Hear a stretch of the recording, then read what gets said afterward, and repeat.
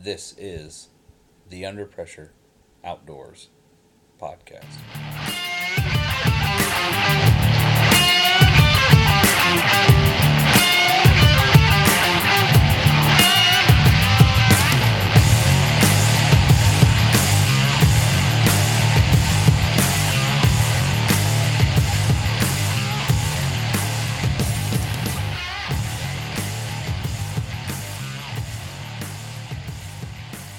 White-tailed deer are the most popular game species in the U.S. With a population somewhere in the neighborhood of 33 million, it's easy to see why. Many hunters in the eastern United States take to the woods in the early fall with a bow and arrow in search of their quarry. They brave heat, afternoon thunderstorms, and mosquitoes, among a myriad of other things, in order to get a chance at harvesting a white-tailed deer. In the warm months of early fall, mobility can mean the difference between success and failure, and thus the climbing tree stand was born. I'm sure you've been told before, don't reinvent the wheel, but no one says don't improve upon it. This week we are joined by James with Hasmore Outdoor Products to talk about some of their awesome products and share tales from the deer stand and what it's like to live life behind the pins. James, tell us a little bit about yourself and Hasmore Outdoor Products. All right, guys, I appreciate you having me on the show tonight. I'm James Moore. I live in Lakeland, Florida. I'm a Florida native. I actually live on the same property I was born on, so I've been in Florida, Central Florida, all my life. We started the company Hasmore Outdoor Products in 2004. It actually came about after I had a few years of bow hunting and seen a need for an improvement, just like you said in the introduction, on the climbing stands that were available. And so we actually had a product before we had a company.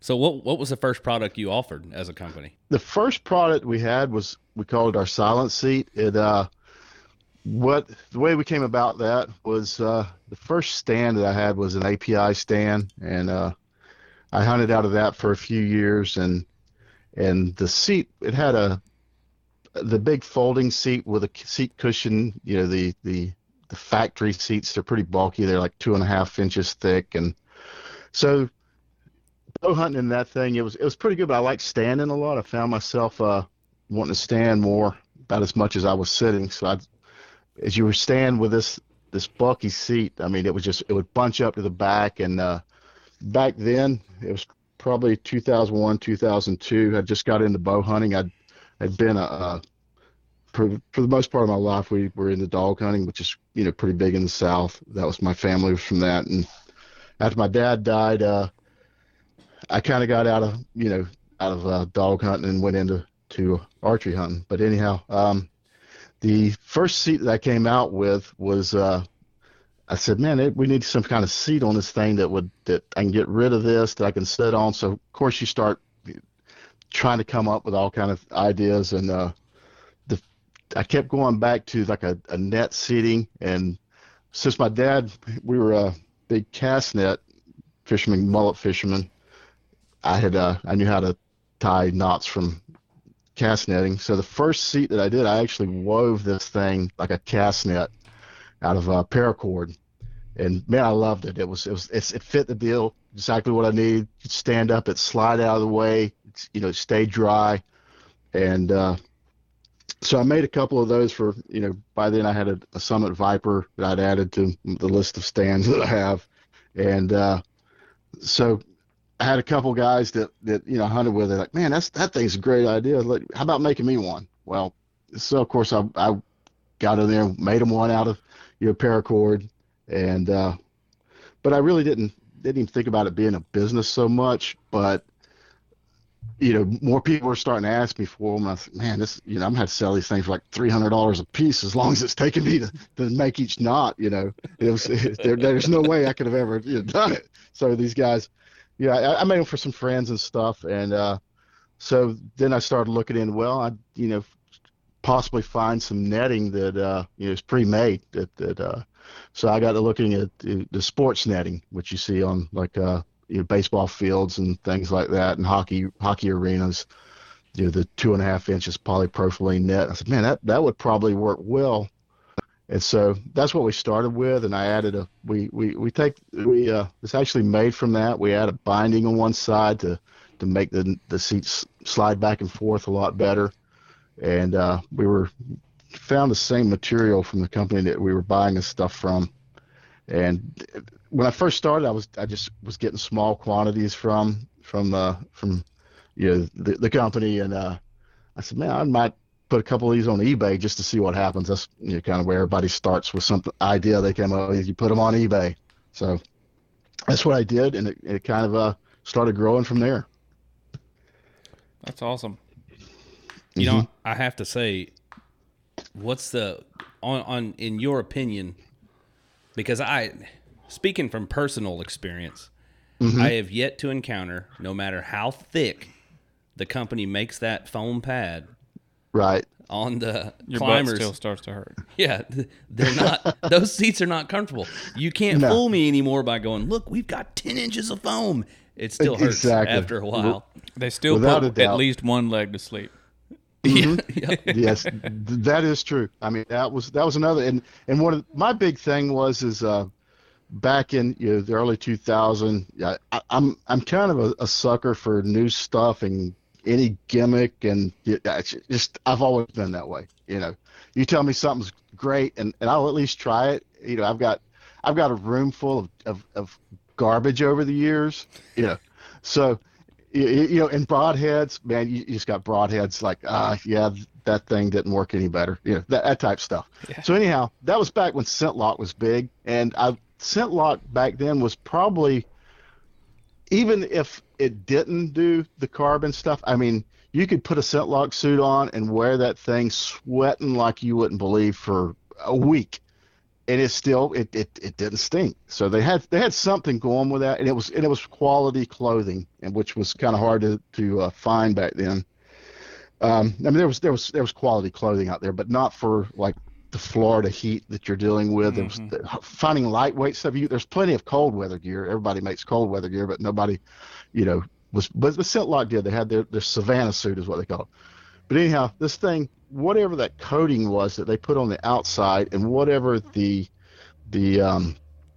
coating was that they put on the seats, as you shifted around,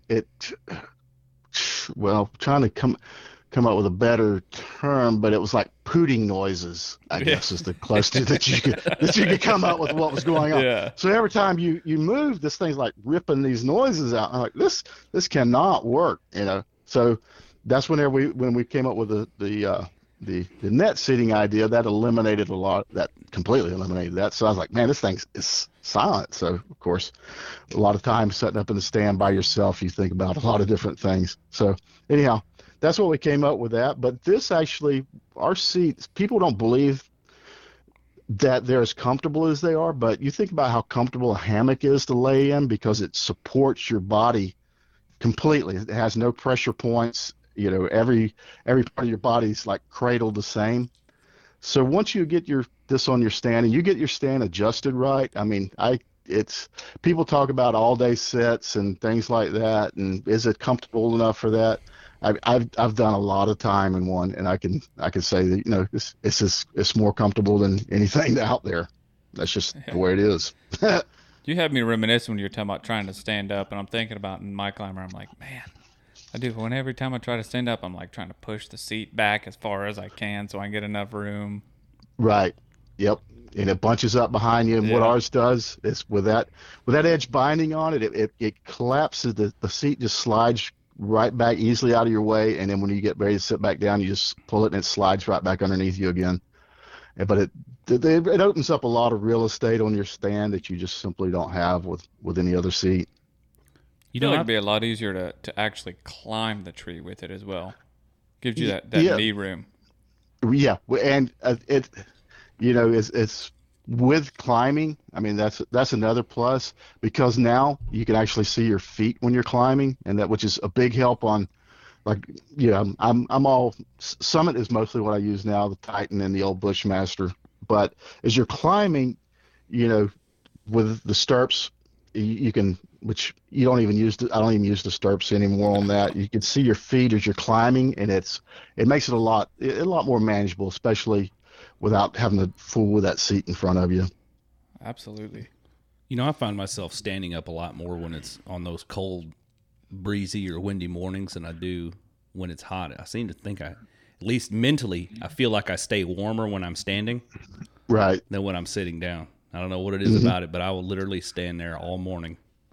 And I just feel better about standing up than I do about sitting down.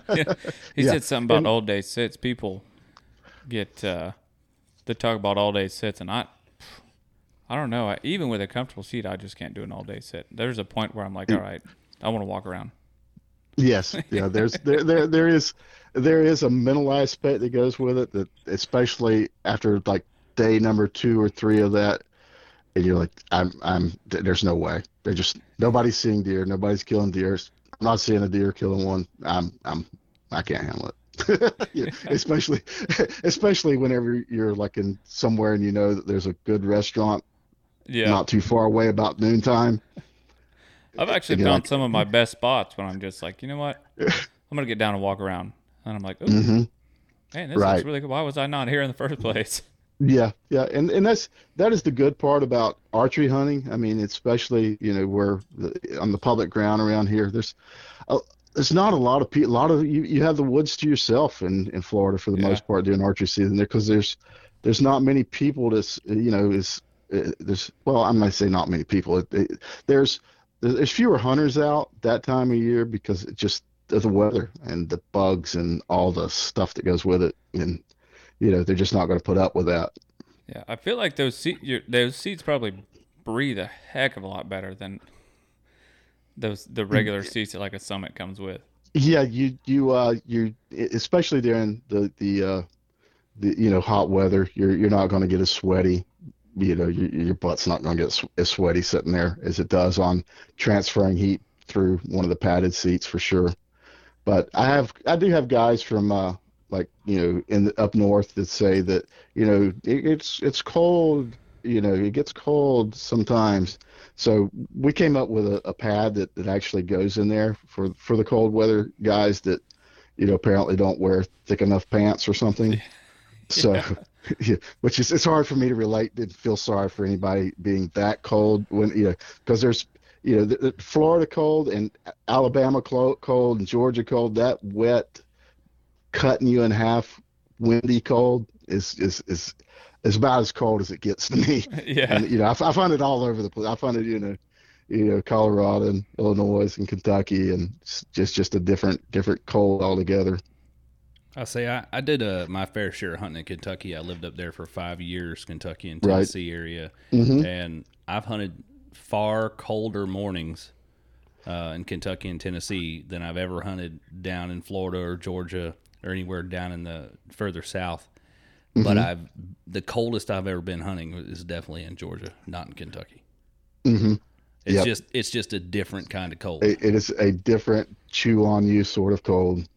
Another advantage I can see to those seats you're making is that when it rains, they're not sitting there just soaking up moisture the entire time. Yeah.